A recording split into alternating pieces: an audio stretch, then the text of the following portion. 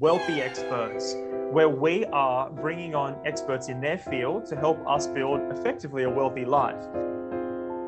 Hello, hello, hello. This is Dominic Neshi and another episode of Wealthy Experts. Today, I am sitting down with a long-term friend of mine, Lee Rosenfeld. He runs a business called Innovative Home Loans. I was there since the beginning, and I remember when he was working at, was it AMP or ANZ? ANZ, yep. ANZ as a mobile lender many, many moons ago. Yep. Lee is very well respected in his catchment area, very well loved by his clients. He is a finance specialist. Does lots and lots of work for people that are first homeowners, people that are refinancing their own mortgages. I think you do a bit of equipment hire as well, but if I'm not mistaken. Yep, all of that. Lee, thank you for jumping on the show today. Sure. Wealthy Experts is about helping clients, family, friends, people that are listening, learn from experts and just get those little tidbits about how they can make their life a little bit wealthier. So thanks for joining on the show today. Thanks for having me. Mate, it's good. How long you've been running your business for? I've had the business for 4 and a bit years now. 4 and a bit years? Smooth sailing all the way through? Yeah, why not? Yeah. Smooth sailing. Yeah, it's obviously, it's grown. It's grown quickly. It's grown very fast. But, learning, it's crazy. It feels like forever, but 4 years isn't a very long time, really.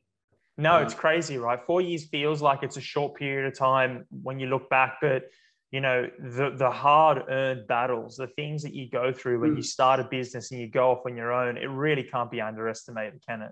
No, exactly. Like it was just, bum down, head down, bum up, basically just go hard as quick as I could, grow the business, get it to a point where I could bring people on and start to slow down a little bit. But it keeps going the opposite way. It just keeps getting busier. So can't complain though. You've just moved into a new office. You've got a team of 4 or 5 people? There's 6 of us now. Yep.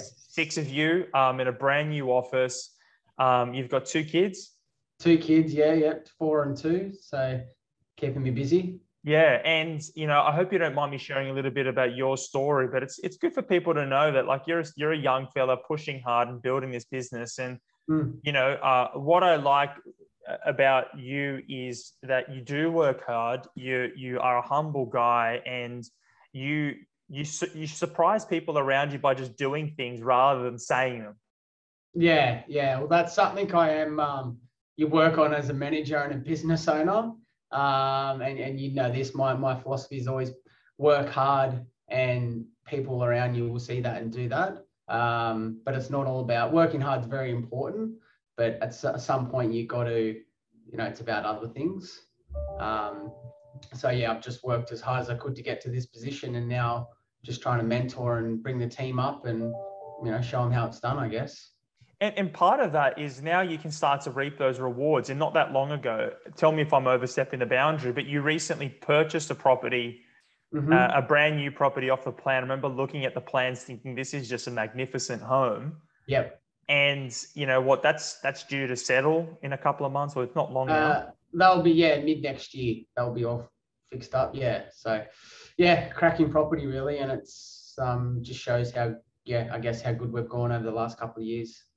Yeah, it's good to see. I mean, a lot of people talk investment, they talk investment advice, they talk financial structures, but it's the people that get their hands dirty. You and I were talking about the plans, you were umming and ahhing. It was early this year that we were looking at it. Yep. There was a little bit of nervousness in the market, but you did the math and said, well, we discussed it, and we both thought the market was going to rise. So it made sense to go buy a fixed price contract. And now that property is now worth 15 or 20% above what you originally had paid or are paying for it. Yeah, exactly. It was sort of like obviously you guys do. We just weighed up going, well, can either buy for 200 grand less an old property that I need to either knock down or put, a bucket load of money into, or I can buy something brand new. You're taking a slight risk, as you guys would know with off the plan, you can't see the finished product. But if you speak to the right people like you guys and builders and whatnot and understand what you're looking at, well, you can make the right decision. And we just sort of, went for it. Yeah, and it is risky. I mean, even you, right? You are sitting with clients, helping them buy properties every single day, but did you feel that nervousness when you're buying that house? Or it's the hardest thing, right? I can talk to clients every day about buying property and give them the confidence and making sure it sounds right and keep them calm. But when your own, I reckon you'd probably be the same. Anyone who's doing their own transaction, there's always doubt and you worry. And yeah, you just got to go for it sometimes. I hear.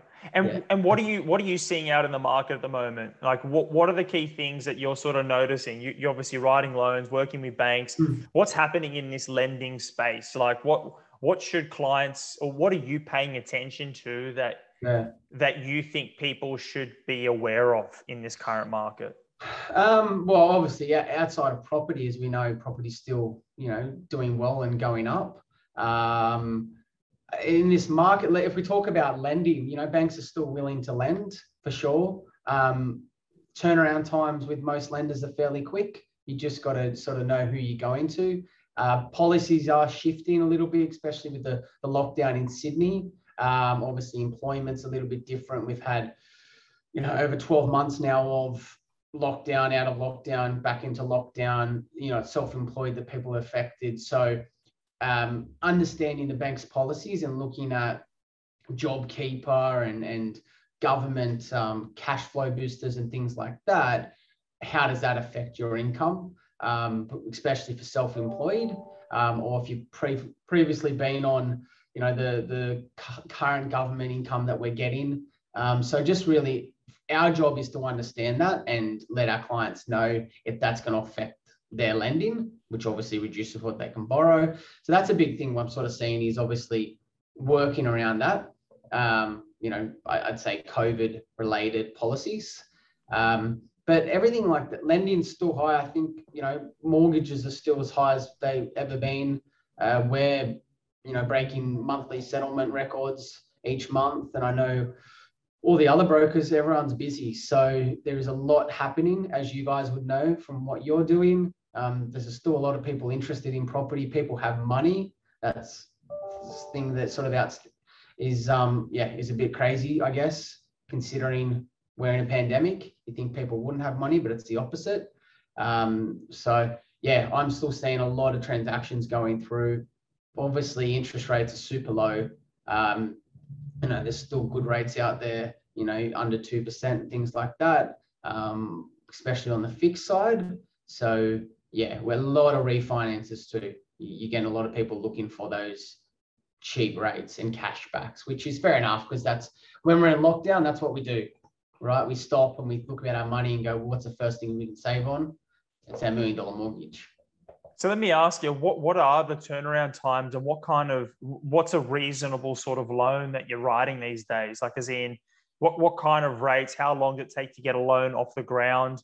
I remember for a minute there that, the turnaround times were shocking and it was just so hard to get a mortgage done. You said it's sped up. What does that look like? It has. Look, obviously, depending on the lender, right? But look, you can get it turned around in a week with the right lender. 24 hours with some lenders. We can have a week, 2 weeks from application to approval to settlement if you need to. Okay. Yeah. And look, interest rates obviously depends on a whole range of things, as you would know, LVR, structure, product, etc. But yeah, you can definitely get things under 2%. There's not as much as there was available probably 6 months ago at those levels. We saw the fixed rates increase. But there is still some, good offers out there. So are you seeing that banks are starting to tighten their policies and are making it a little bit harder for people to go and get debt? Not yet. I can feel it's coming though. I thought if we didn't go into what we're in now with the, Sydney lockdown and the Melbourne lockdown, we probably would have seen it earlier, but I think they've held off a little bit. So I think if the world opens up again, you could probably see that late this year, early next year. think they'll start to tighten it. Yeah. You just see little bits and pieces from banks where they might increase their assessment rates, which means how they're looking at our debt when they're working out how much we can borrow. They do little tweaks where they'll increase that by 0.5%. All of a sudden, you can't borrow $1 million, you can borrow 800,000. So a few banks have done that. Once you see a handful of banks doing that, that's when you know they're trying to tighten the screws a little bit. It's really good feedback. And I mean, this is one way that I want all of you listening out there to really note that these are the kinds of casual conversations that you should be having with your mortgage brokers. I mean, Lee's a friend of mine. We've been doing business together for a long time, but these are the kind of conversations that he and I would have on a very regular basis. And this market intelligence gives you a very good firsthand understanding about what the appetite is like for banks. If we can start to see that credit policies are tightening up, that the assessment rate is going higher, or, you know, Lee might say that, listen, they're only taking 50% of the rent on your rental property, and, or, you know, the debt to income ratios getting higher. These are all indications of what's happening to the market. So we're in that phase where it's a growth phase, right? And it's because credit is so easily accessible. What is important for us now is, while we're in this boom time, to see, well, when is this boom going to start lapsing? When will the pressure come out? And Lee will be one of those first people to say to us that, hey, banks are starting to tighten the screws. And that's when demand will come out of the market. Yeah. And look, without knowing what happens behind the scenes with a bank, but, you know, from my knowledge and experience, they're the first things that happen when we see market shift. Because from a government point of view, I think I don't know the conversations that happen with the major banks, but I'm sure there is conversations going on we need to do something here. We need to do something here, just to bring that market level down a little bit without putting it on a current affair and showing the property market's dropping. So they do little tweaks here and there just to either, sometimes they can't handle as much loans as coming through, for example, and their turnaround times have shot out. So they'll do little tweaks like that to not basically bring in business. But if you get enough banks doing that, well, that's a big shift in the lending space. Yeah, that makes perfect sense. Well, mate, let's not make this all about business and credit policies and banks and all that fun stuff. I want to ask you a question, and I want to talk to you about wealth. So, you know, I want to ask you, what is your definition of being wealthy or living a wealthy life? What does that look like to you? Look, for me, as you sort of said earlier, like, you know, young family, young kids, I'm fairly young myself. Like, I think wealth for me is just happiness, in a sense of it. It doesn't mean fancy cars, fancy houses, or whatever. It's literally all money. It's about happiness and being with your family. So like having the ability to spend time with your kids, not have to grind every single day to pay the bills, which obviously comes down to money and freedom. But it's, spending time with your family and the friends as much as you can. That's literally the wealth. For me, that shows that I am wealthy, in no uncertain terms, that I have the freedom to do those things. So without saying financial freedom, because I don't want to, that's an interesting word, like what's that actually mean? But being free of not having to worry about, I've got to work 12 hours every single day to make sure my kids get fed and go to school. Well, mate, I've noticed that about you. You've made certain shifts, and this is an important thing to note for people out there, that you can live a wealthier life by making certain tweaks. Like you've started working not so many hours by bringing more people on, or you've set up a voice message service that after certain hours, that this is Lee's time with his family, someone else is picking up the phone and saying, hey, you know, this is Lee's phone. What's your message? Blah, blah, blah. So I've even noticed that now that there have been tweaks in your life to create that wealthier life. Yeah. Would you say, what is your 1% wealth hack? And that's the one little thing that our audience, people listening, watching today, can change or tweak in their life to make their life a little bit wealthier. Well, I guess it goes back for me, what I consider wealthy, right? So it's about having the right team around you. So if that is you're a first home buyer and you're thinking about getting into the property market, or you're an investor and you want to invest, obviously these things are the path that gets you wealthy. For example, you want to invest in shares, whatever the case is, getting the right team around you is key. If it's speaking to, someone like yourself, Dom, and finding good investments, speaking to someone like myself and making sure your loan structures are correct, or setting future finances up if you need to, speaking to financial planners, but even as simple as having mentors, good family and friends that will support you. That's the 1% will set you apart from everyone else. If you're trying to do it on your own, it's going to be tough. You need to ask for help. You need to speak to professionals, and you're getting a good team around you will create those steps, for a long time. This is a recurring theme that I hear very, very often, and it is relying on the people around you a little bit more. And certainly can't rely on everybody, but it is qualifying who are the people that you want around you that can support you on that journey. So I really do like that piece of advice. Have there been, what's the one thing that you've learned recently, like, from reading a book or listening to mentors or, watching a TV? What's the one thing recently that's really resonated for you? I listen to, a bit of podcasts. That's probably the main thing where I get most of the inspiration, I guess, from. I don't know where I heard it, but it was the saying, it was not what you want, but what you can do for others. I sort of thought, I was listening, I was like, that makes sense. And it's quite good for a point of business as a manager and looking at your staff and how you can help them, but also for your clients. So that was a big quote that I actually wrote it down when I'm listening to podcasts. If I hear anything, I'm like, bang, I write it down on my phone. And that was the one thing that was like highlighted. That was last week. So not what you want, but what you can do for others is, I think, helps. Like, it's not what you want will happen. Like if I want to be a millionaire, like, how can I help others in my line of work will make me that at some point, right? Because what I do is help people get homes and write mortgages. And if I can help them in every way, that will, my goal, I'll end up getting there at some point. So don't concern yourself so much with what you've got to do. Like, what do I want? What's important for me? It's how can I obsess about the people around me? How can I help my team? How can I help my clients? How can I give to the people out there? And then what you want will come. That's right. Like, if I can help my staff, my brokers achieve their goals, that's going to be more important for me in the long run. It's not like I want to be the number one broker in the country. I want this. Not the right way to look at it. It's like, how can we be the best brokerage in the country? How can he be the number one broker in the country? How can he be the number one?